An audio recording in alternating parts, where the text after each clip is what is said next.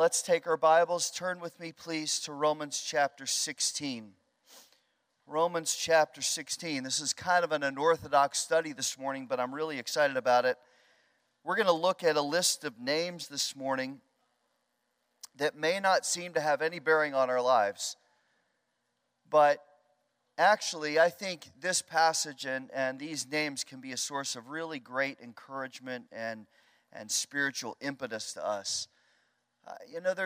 There's a very subtle temptation that the enemy uses against us that I don't think we talk about very often. And it can really be a source of personal insecurity, and it can be a source of kind of spiritual reticence. It's a crafty little lie that he tells us. It's a little thing that he mentions every so often, especially if we're laboring hard in the work of ministry, or we're kind of discouraged because maybe we're being criticized, or we're struggling in some way. And the thought is this, and I don't know how to phrase it correctly, so let me just try. The thought is this: you'll never be a Peter, you'll never be a Paul, you'll never be a Daniel or an Elijah or a Ruth, or sometimes I hear people say, well, I'll never be Billy Graham. Just insert the name of a Christian that you respect, or a great saint of the faith. And what the devil does is he creates kind of an unfair and unnecessary comparison.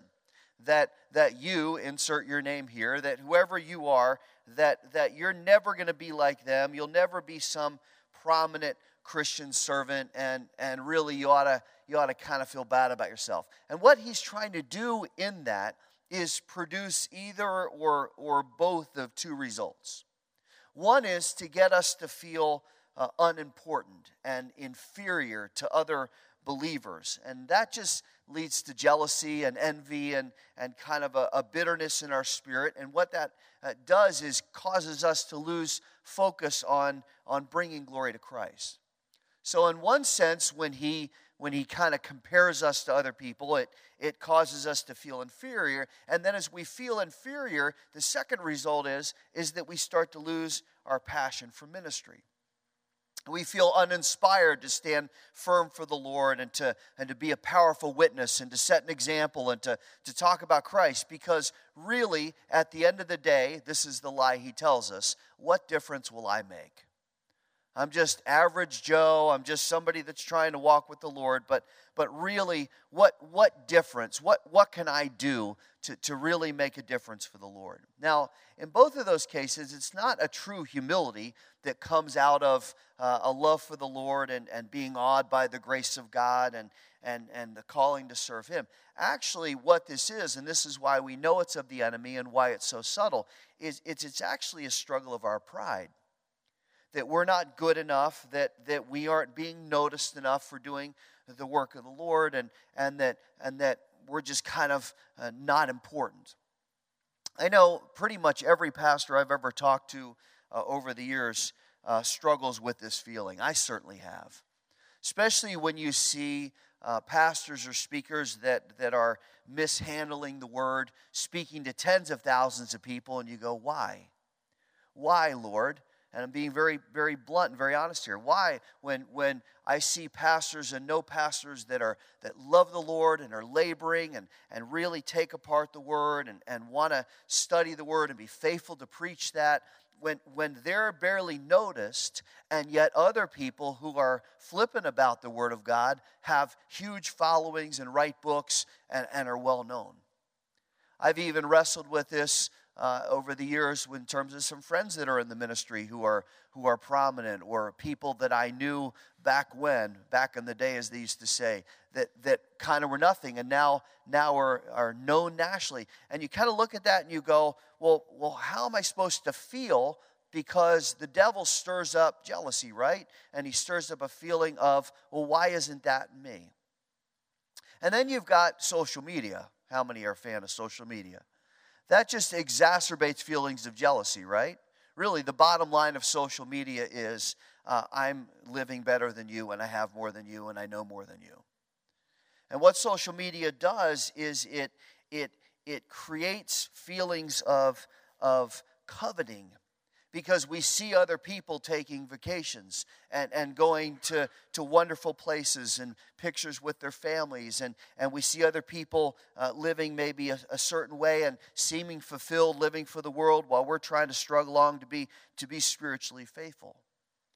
And one of the strongest accusations and one of the strongest weapons that the enemy uses is to make us feel worthless and weird and kind of alone as we stand for the Lord. I mean, how do we fight Target for doing what they're doing? How do we take on powerful corporations like Coca-Cola and IBM and Google and Facebook and Bank of America and PayPal when they tell us that we're intolerant for believing what the Bible says and that we need to adapt and we need to accept their lifestyle when there's absolutely no acceptance of our convictions? How do we deal with that? How do we fight that? How do we make a difference? So at the end of the day, what the enemy's trying to do is he's trying to create in us a feeling of insecurity about our role in society and insecurity about our abilities and effectiveness for the Lord and an insecurity about our place in the body. And he just kind of pushes that annoying distraction. And that can create, if we're not careful, that can create a disillusionment about serving the Lord. Now that's why I love this passage. I found this passage a couple weeks ago and I was just reading and it kind of just jumped off the page at me. Romans chapter 16, it's verses 1 to 20. And again, on face value as you're reading, it kind of seems boring and unimportant, but it actually highlights an important truth that I want to use to encourage us this morning. Here's the truth. Every believer has an important and essential purpose and a calling to the work of the Lord. Every single believer has an important and essential purpose and a calling to the work of the Lord. How do we know God values us? We know God values us because Christ went to the cross with our sin. We know that God values us because Christ rose again to save us. We know God values us because then God equips us and empowers us with His Holy Spirit to be His witnesses and His ambassadors and His servants and His ministers. And if you know the Lord Jesus Christ this morning, if you've trusted Christ, if you have a relationship with Jesus Christ, and if you don't, I'd love to spend time talking with you after the service because you can know salvation and you can know forgiveness of sins and assurance of heaven. You can know that for a fact. And if you do know that, let me say something to you this morning, that you are named by Christ as His servant and you are important to the work of the kingdom. It doesn't matter if everybody knows your name or nobody knows your name. Every one of us who names Christ is His witness and His ambassador and His minister. And 1 Corinthians 12 tells us that every believer has been given unique spiritual gifts to do the work of ministry, that every believer has an important role in the body of Christ, whether you're a big toe or an ear or a spleen or a shoulder or a nose. It doesn't matter. Every part of the body is important. You know that if you lose a part of your body and you realize how important it was. So every believer is gifted. Every believer is important to the body of Christ. And then we're given this commission to go outside of the body of Christ and to clearly communicate to the world the gospel of Jesus Christ. To tell people that God loves you, Christ died for you, Christ rose again to give you salvation. And our job as believers now, whether we're known or unknown, is to go make disciples and be His representatives. And every believer has that job. Every believer is equipped for that job. And every believer is empowered for that job. Now, who are these people that we're going to read about in Romans 16? They're nobodies in the grand scheme of life, but they're somebody to the Lord. Look at it, Romans chapter 16, start in verse 1. I commend to you our sister Phoebe, who's a servant of the Lord of the church which is in Cenchrea, that you receive her in the Lord in a manner worthy of the saints, and that you help her in whatever matter she may have need of you. For she herself has also been a helper of many, and of myself as well.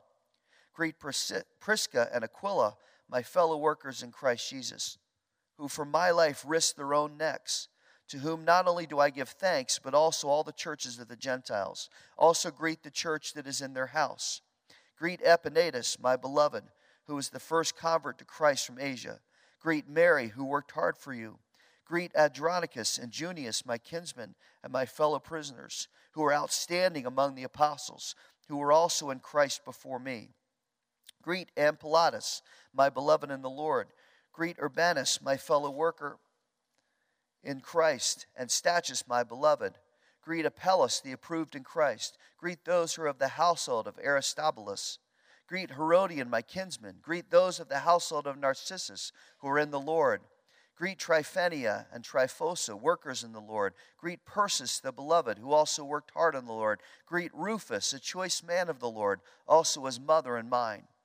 Greet Asyncritus, Phlegon, Hermes, Petrobus, Hermas, and the brethren with them. Greet Philodolus and Julia, Nereus and his sister, and Olympus, and all the saints who are with them. Greet one another with a holy kiss. All the churches of Christ greet you. Now I urge you, verse 17, brethren, keep your eye on those who cause dissensions and hindrances contrary to the teaching which you've learned, and turn away from them. For such men are slaves, not of our Lord Jesus Christ, but of their own appetites. And by their smooth and flattering speech they deceive the hearts of the unsuspecting. For the report of your obedience has reached to all. Therefore I'm rejoicing over you, but I want you to be wise to what is good and innocent to what is evil. The God of peace will soon crush Satan under your feet. The title of this message is The Unknowns. And that's what I kind of called those people when I first read this passage, and I looked at these names that are hard to pronounce. I think I did pretty well, don't you? These names that are so hard to pronounce, they're so unusual and so unfamiliar that when I typed them out in Word, every one of them was underlined in green, which means I don't recognize this name. It's not James and Peter and John and Sarah and Mary. It's names that you go, Patrobus, I don't know what that means, and Urbanus and Philodolus, or however you pronounce that name. I'm sure I got it wrong. These people are unknown, especially and even within the Word of God. How many times have we studied Romans 16, 1-20 and go, oh yeah, Philogulus, that guy's great. And yet, they're so significant to God and so significant to the work of the Lord and to Paul's ministry that within the 16 chapters in the greatest apologetic in Scripture, the book of the Bible, which explains theology on a deep level that few of us understand, myself included, that in the middle of this great apologetic 16 chapters of Paul's finest writing about what it means to believe in Jesus Christ, that in those 16 chapters, God takes over half a chapter to name these people. Why is that? Why did God make that so important? And the fact that they are unknown compared to the patriarchs of the faith and the names that we know and the apostles and the kings tells us that God doesn't call us to be prominent to be used of Him. Please hear that this morning. God does not call us to be prominent to be used of Him. He calls us to be faithful, and He calls us to point others to Christ. That's the first of three spiritual principles I want to give you this morning, that God doesn't call you and me to be prominent. He calls us to be faithful and to point others to Christ. And that really, the reason that's important that we understand that is a challenge to what Christianity itself is teaching right now. What is the Great Commission? Go into all the world and preach the gospel of Jesus Christ, to make disciples of Jesus Christ, not to preach my opinion, not to tell you what I think, not to tell you the latest trend, not to make disciples of Paul Rhodes, but to make disciples of Jesus Christ. And I wish every pastor's conference and every worship pastor's conference would hear that message more than anything, because the enemy has been effectively reprioritizing our message over the years to say ministry is not about Jesus Christ. Ministry is about you. Church is about you. Your walk is about you and being happy. It's enlightening to me that the largest pastors' conference in the world live streamed globally to thousands of churches around the world, has a full lineup of business and cultural leaders who aren't saved. It doesn't have one pastor who I would look at and say that person is theologically conservative and biblically credible. And yet this is how we teach people to be Christians and to lead. And I don't know if that disturbs you, but it disturbs me. But that's the culture that we have allowed within our faith. And the most serious problem with that is there's really not a single verse in Scripture that says you're supposed to have a ministry of prominence. In fact, Paul himself, who had the most prominent ministry outside of Jesus in the New Testament, says, I'm worthless. I'm nothing. Everything is crucified with Christ. Everything is given to him, as we sang earlier. I'm completely surrendered to him because it's not about me and the churches I set up. It's about Jesus Christ. Paul says here, if you look back at verse 19, he says, I don't want you to look at the world's methods to learn how to be successful. I want you to be wise about what's good and innocent about what's evil. And the word innocent there means to not be mixed in. What is the word telling us? Very few of us, probably none of us in this room, is ever going to have a position of worldwide influence. Probably none of us is ever going to have a position of national influence. Probably none of us is ever even going to have a position of real local influence. But is that what God's called us to do? Does God tell us in Scripture, yeah, Paul, you need to have a worldwide influence? What does he tell us? Those people you come in contact with, tell them about the faith that you know. Tell them about Jesus Christ. Tell them for the hope that's in your heart. Tell them why you love Christ. And as you're doing that, be faithful to love me and trust me and talk about me and serve me at all times. I can find 100 verses that'll tell you that. I can't find one verse that says everybody needs to know you.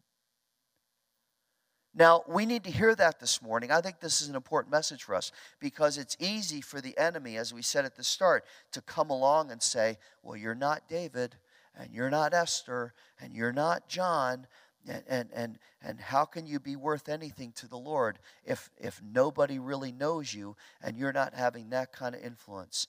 And what I would turn back and say is exciting to see the opportunities the Lord creates for each of us every single day. The people you can influence are not necessarily the people I'm going to influence, and that's the power of the body. The power of the body is tomorrow you're going to work with, go to school with, interact with people that I may never meet, but you have the opportunity to tell them about Jesus Christ. You may not meet and interact with the people that I meet with, but I have the opportunity to tell them about Jesus Christ. And all the sermons in the world may not change that if you can put your arm around somebody and say, I need to pray for you.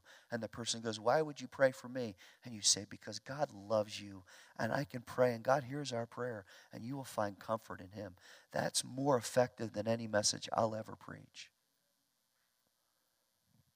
Now, when we carry that mindset of deflection, away from self and focus on telling people about Christ, that's when we're most effective. And we know that's true because no one needs me, Paul Rhodes, to be saved. No one needs me to resolve the issues in their life. You know why? Because I can't. But you know who can? Jesus Christ. Jesus Christ can save them. Jesus Christ can heal them. Jesus Christ can minister to them. Jesus Christ can resolve the issues in their life. And one of the huge deceptions within our culture right now is that we're more self-sufficient than ever. And we're convinced that we don't need God. We don't need spirituality. We don't need religion. We certainly don't need to talk about a Savior. Sin has become more mainstream in our country than ever before. And it's to the point that now, and I hope you see how quickly this is happening, now moral values and biblical standards are now abnormal. It's no longer that they're kind of pushed against. Now we are being put on the spot that it is abnormal. And instead of running to the Lord, instead of running to church, what we've done as a country is we've run away from the Lord. A Pew Research study last year said that the percentage of adults who describe themselves as Christians has dropped 8 percentage points in 7 years, while the percentage of Americans who describe themselves as atheist, agnostic, or nothing in particular has jumped 6 points. That's a 14-point swing in 7 years. The share of Americans who identify with non-Christian faiths rose 1.2 percentage points, with growth especially among Muslims and Hindus. So it should be no surprise to us all, as my wife mentioned earlier, that 70% of youth walk away from church after high school. 70% of youth walk away from church after high school. Now, at the same time this is going on, we've become the age of narcissism, or as I call it, the Twitter culture. The most popular apps, apart from search apps like Google and Yahoo, where did that come from? Yahoo, the most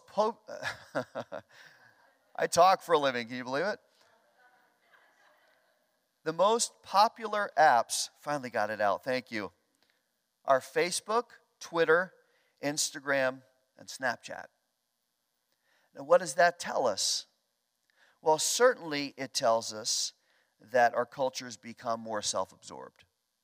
Certainly it tells us that our cultures become more entitled. But while it's easy to be critical about that and jaded about that and shake our heads, or SMH as they say, right? I think what it shows is a deeper message. That people are looking for emotional and spiritual meaning. There is an emotional and spiritual neediness in our culture. And the breakdown of marriage and the breakdown of the family, as much among Christians as among non-Christians, has put so many children in a position of instability and fear and self-reliance. Let me give you some more statistics. 50% of all North American children will witness the divorce of their parents. Half of them will witness that before they're 18, and almost half of them will see their parents have a second divorce. 10% of kids will see their parents have at least a third divorce. 40% of children growing up in America today are being raised without their fathers.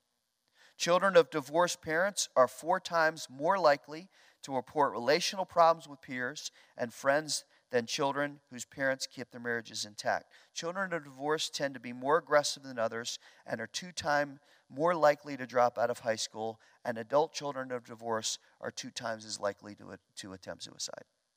Now, I don't say that if you're divorced this morning or been through that, I don't say that to make you feel bad. We need to pray for blended families. We need to pray and support and encourage those who are in that situation, who have experienced divorce. We need to love them and support them and strengthen them. And those of us who are married, we need to work harder on our marriages, right? Say amen to that, please. No more of this nonsense, this selfishness, and I want this, and you don't meet my needs. You know what? Get over it. Get over it. The Bible calls us to be sacrificial, to love our wives, men, as Christ loved the church. You want a high standard? There it is. Ladies, respect and honor your husband as unto the Lord, not because culture or I tell you to, but because the Lord tells you to, and you do it as a service to Him. I'm so frustrated. Forgive me, I'm on a tangent here, okay? My wife tangented. Is that a word? I'm going to tangent. I'm tired of counseling people that don't want to work on their marriages. Don't ever come see me. I'll talk to you, but I'm going to tell you very straightforward what you need to do. Love your wives, men. Stop messing around. Stop looking at other women. Stop looking at pornography. Stop being lazy. Get on your marriage. And women, stop complaining. Love your husbands. Serve your husbands. Honor your husbands. It doesn't make you less in the Lord. It makes you stronger in the Lord. The breakup of marriage is killing the church, and it's killing Christianity, and it's killing kids, literally and figuratively. We need to work hard on this. Because millennials right now are looking for identity. Why do you think there is so much emphasis right now on defining your own identity, sexual or otherwise? And now that truth is subjective, and now that truth is individualized, everything's up for grab, even though it's a complete contradiction to what is tangibly true. I don't know if you saw the video this week where students at the University of Washington were interviewed by a 5'9" white guy. I tell you that because it's important. A 5'9" white guy who wanted to ask them about identity. And he talked to the students about the whole transgender bathroom issue, seeing if they're okay with people identifying however they want. And they were kind of tentative, but they're all like, yeah, it's fine. Whatever you think, however you feel, whatever you want, that's fine with me. Then he progressively asked them, well, would you be okay if I viewed myself as a woman? Well, yeah, I guess. Or what if I said I was Chinese? Well, I guess if you feel it's okay that you're Chinese, that's fine. He's a 5'9" white guy, as white as I am, and I'm white. I can't run, I can't jump, I can't do anything. I'm just pathetic. And then he said, well, what if I'm 9 years old? And they looked at him and he said, what if I want to go to first grade? Would that be okay? One student's like, oh, I guess if you want to sit in first grade, that's fine. And then he said, well, what if I said I'm 6'5"? And they were kind of like, no, I don't think I'm okay with you because you're not 6'5". And that was the whole point. So you're okay if I'm a Chinese woman who's 9 years old and wants to go to first grade and I'm 6'5". And they're kind of like, it was the theater of the absurd. Because he was none of those things. And that was tangibly obvious. And yet they didn't know how to answer that because culture is telling them, you have to believe and accept this. And that is sad and it's disturbing, but it's the new narrative. And the pressure is on us that unless we accept it, even though it's scientifically deniable, not only are we going to be on the outside of cultural acceptance, but we may even be punished by it. And we should be upset and wise and worry about what lies ahead. But listen, let's see a different angle on it. We need to have the heart of Jesus, who looked at the crowd and was moved with compassion because they were sheep without a shepherd. I can get uptight and angry and look at that. That's ridiculous. He's not a 6'5" Chinese woman. Come on. And we can get uptight and we can share it on our social media. Look at this. This is crazy. Or we can say, this is how lost the world is. And they have one answer, Jesus Christ. And we're the ones with the answer. So we can sit back and be frustrated, or we can tell people. Because culture is more confused and more self-obsessed than ever. And that is a deeper spiritual problem, that there is a deep longing for meaning and purpose and identity. And even though we're being rejected, we need to keep reminding them that the only meaning, purpose, and identity is found in the eternal satisfaction in Jesus Christ. We have to take that message to the world.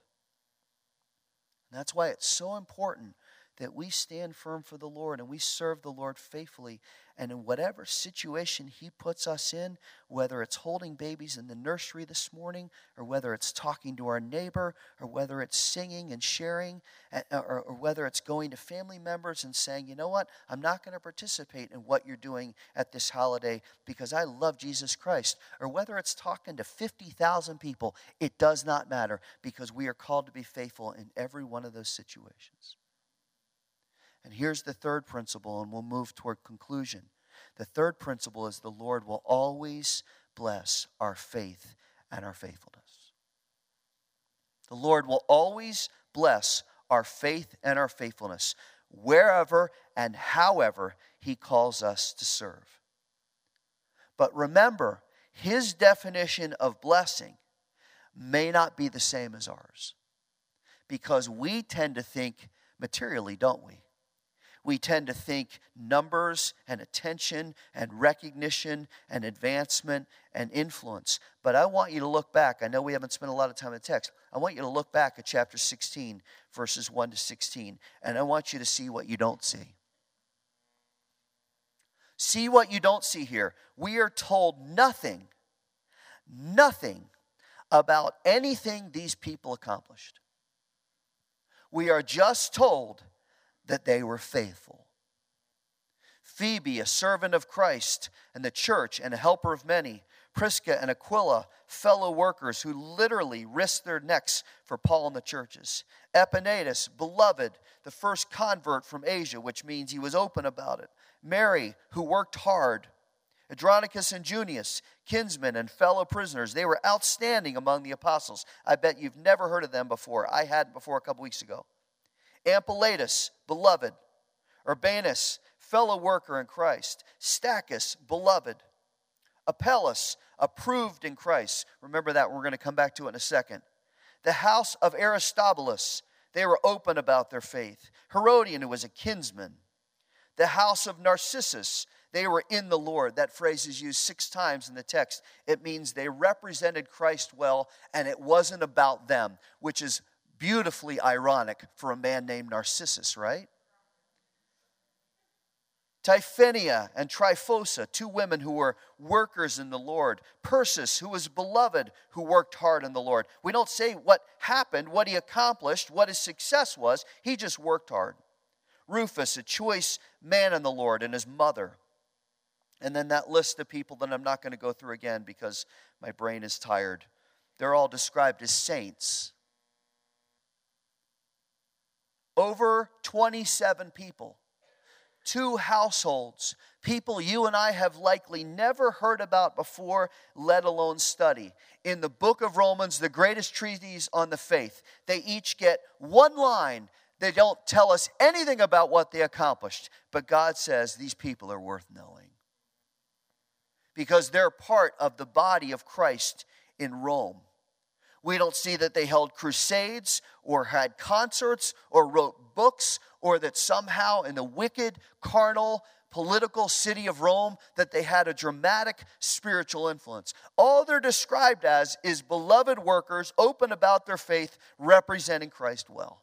Oh, if God would describe you and me that way, praise his name. And then look back at verse 10 for a minute where it says that Apelles was approved in Christ. I got to take time on this one because this is a tremendous concept that is a financial term. See, in the ancient world, there was no banking system like we have. There was no paper money. All money was made from metal. It was heated until it was liquid, and then it was put into a mold and allowed to cool. And when the coin was cooled, it was necessary to kind of smooth off the uneven edges, and the coins were soft. So people would shave them a little more closely and take a little bit more off the edge so they'd have a little bit of extra metal.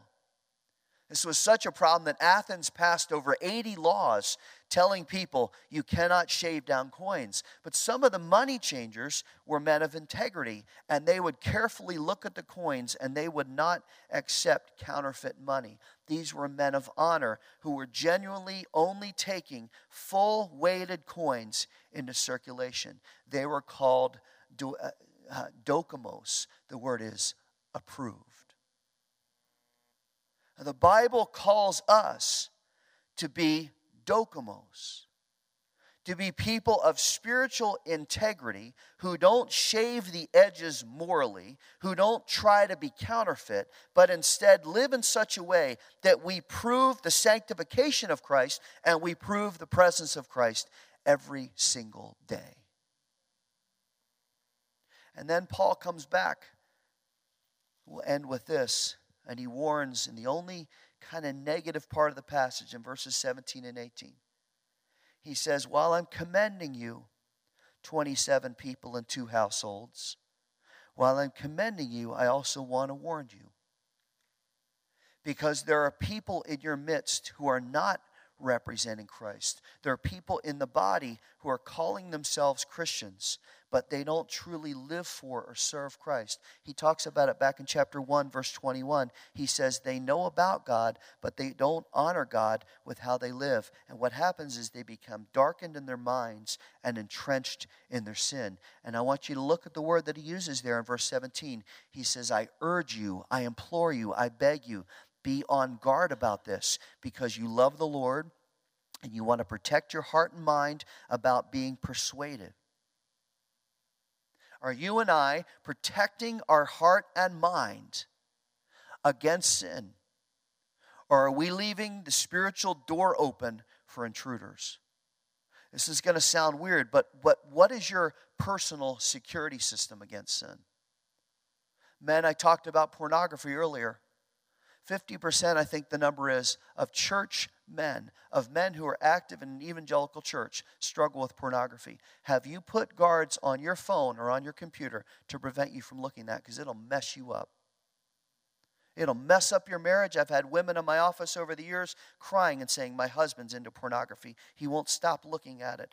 It's just all the time, and I don't know what to do about it because it's affected our marriage. Men, are you leaving the door open to sin just to wander in with a couple clicks? Are you doing that? Because if you are, you're damaging your wife and you're damaging the cause of Christ. And women, don't think you're exempt from it either. I think the number is 30-40% of women in church struggle with pornography too. We don't usually think of women in pornography, but it's there. So, are we just leaving the door open? Well, devil, you just come in and take whatever you need. Just do your damage because it's okay. Or have we set up a security system for our heart and mind? And look at the other warnings he gives here.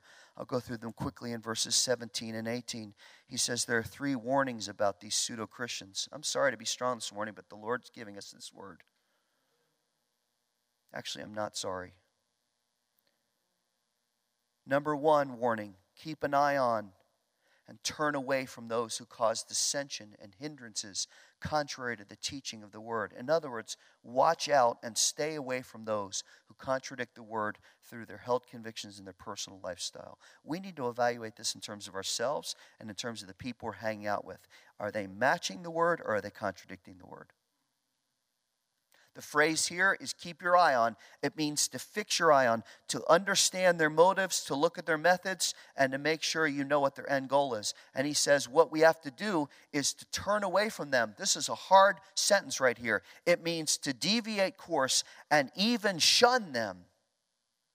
To be willing to disassociate for the sake of protecting your walk and the work and witness of the gospel. If that means avoiding communion with them, if it means avoiding communication with them, so we won't be leavened and infected by them, then so be it. Because the word he uses here is that they're hindrances. It's the Greek word scandalon, from which we get the word scandal. It's the word for the little stick that's the trigger on a trap. You know that? When you set up a little box trap and there's a trigger with a rope, and when the animal goes in there, you pull it. That's the scandalon. That's the stick.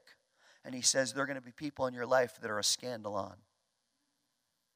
They're going to be a stick that's trying to trap you. And if you don't guard your heart against it, they're going to hinder you when you walk. How will you know them? Number 2, you're going to recognize that their appetites and desires are indicative of slavery to sin. Listen, I can spend 5 minutes with a person and know what they're all about. I'm not anything special. I've got tons of counseling experience. That means nothing at this point. When you spend 5 minutes around a person, you know what their desires are. You look in their heart, you hear how they talk, you watch what they talk about, and you know this is what this person cares about. And if you're around people that refuse to break free of their old self and are unwilling to separate from the world because it's almost funny to them that they can do that, then you need to watch out because they're a scandal unto you. People that are flippant about the word, people that just don't have any desire to walk by the word, they're compromised. It doesn't matter to them. That's indicative of slavery to sin. When you love Jesus Christ, you want nothing to do with sin. I mean 0. And then he says, 3rd, Watch out and avoid those who use smooth and flattering speech that deceives the hearts of the unsuspecting. The tongue is a fire, it's a world of evil, and it's hard to put out. So we need to have great discernment and great wisdom to spot spiritual error. If you don't know spiritual error, then get in the Word of God and start studying it so you know spiritual error. Take a stand against gossip, slander, divisive talk, people who want to talk about somebody else behind their back, especially another believer. Say, I'm not putting up with this, I'm not listening to this, get rid of it. If somebody does that in this church, you say, stop right now. We're going to go talk to that person, and we're going to find out if that's true. Well, I want... Now, listen, you're willing to stand here and talk about that person to me. Why aren't you going to tell it to him? Don't listen to it for another second. And if they're like, no, then you say, let's go talk to Paul. And we'll pray about it. We'll get to the bottom of it. We'll get to the truth, because truth is what matters. We got to put an end to this. The calling is to stand for Christ. Look at it. We're done. And to serve faithfully. Wherever we are, whatever we're doing, whoever we're around. Stand for Christ, serve faithfully, and stand against whatever damages hearts and damages the body. And you know what? Nobody ever may notice us. We may be one of the unknowns. We'll never get our name in the Bible because the Bible's done. But that doesn't mean that we're not every bit as called as Peter and Paul. Or that the Lord can't use us in mighty ways to impact people for Christ. You know, I love Elijah. And I think about Elijah and I think, what did Elijah do? He raised people from the dead. He called down fire from heaven. He took on Ahab and Jezebel. He made prophecies. Elijah was the man. You know what the Bible says in James chapter 5? Elijah was a man just like you and me. Now you can say, well, that's spiritual hyperbole and God doesn't really mean that. But it's actually true. So whoever you are this morning, whether you're a teenager or an adult, whether you're a young Christian or a mature Christian, wherever you serve, listen now, don't be distracted. Wherever you serve, God has gifted you and He's called you, and you can have a profound spiritual influence on so many people. What God has called you and I to do is to be full of faith and to be faithful. And He says, if you're faithful in a little, I'll give you much. You're just faithful in a little. You just keep plugging away. You're consistent. You walk with me. You love me. You call on my name. You study my word. You tell people about me. And it's not flashy and it's not exciting. And you may not have 10,000 people listening to you. But you're faithful to me. And you know what? Because you're faithful in a little, I'm going to give you much. What is God calling you to this morning? What is God calling me to this morning? What is God calling this church to this morning? That if we're faithful in a little, God will give us abundantly and He will approve us in Christ. Let's get our hearts ready. God wants to use us this week. God wants to use you today. God wants to use you tomorrow. You say, well, I'm just. No, don't ever say I'm just. You are a son of the living God. You are saved by Jesus Christ's blood, and you are secured by His resurrection and by His Holy Spirit. You hold His word in your hand, and anytime you want to call on Him, He's ready to listen. Don't say, I'm just. We're servants of God. Let's serve Him well. Let's close our eyes.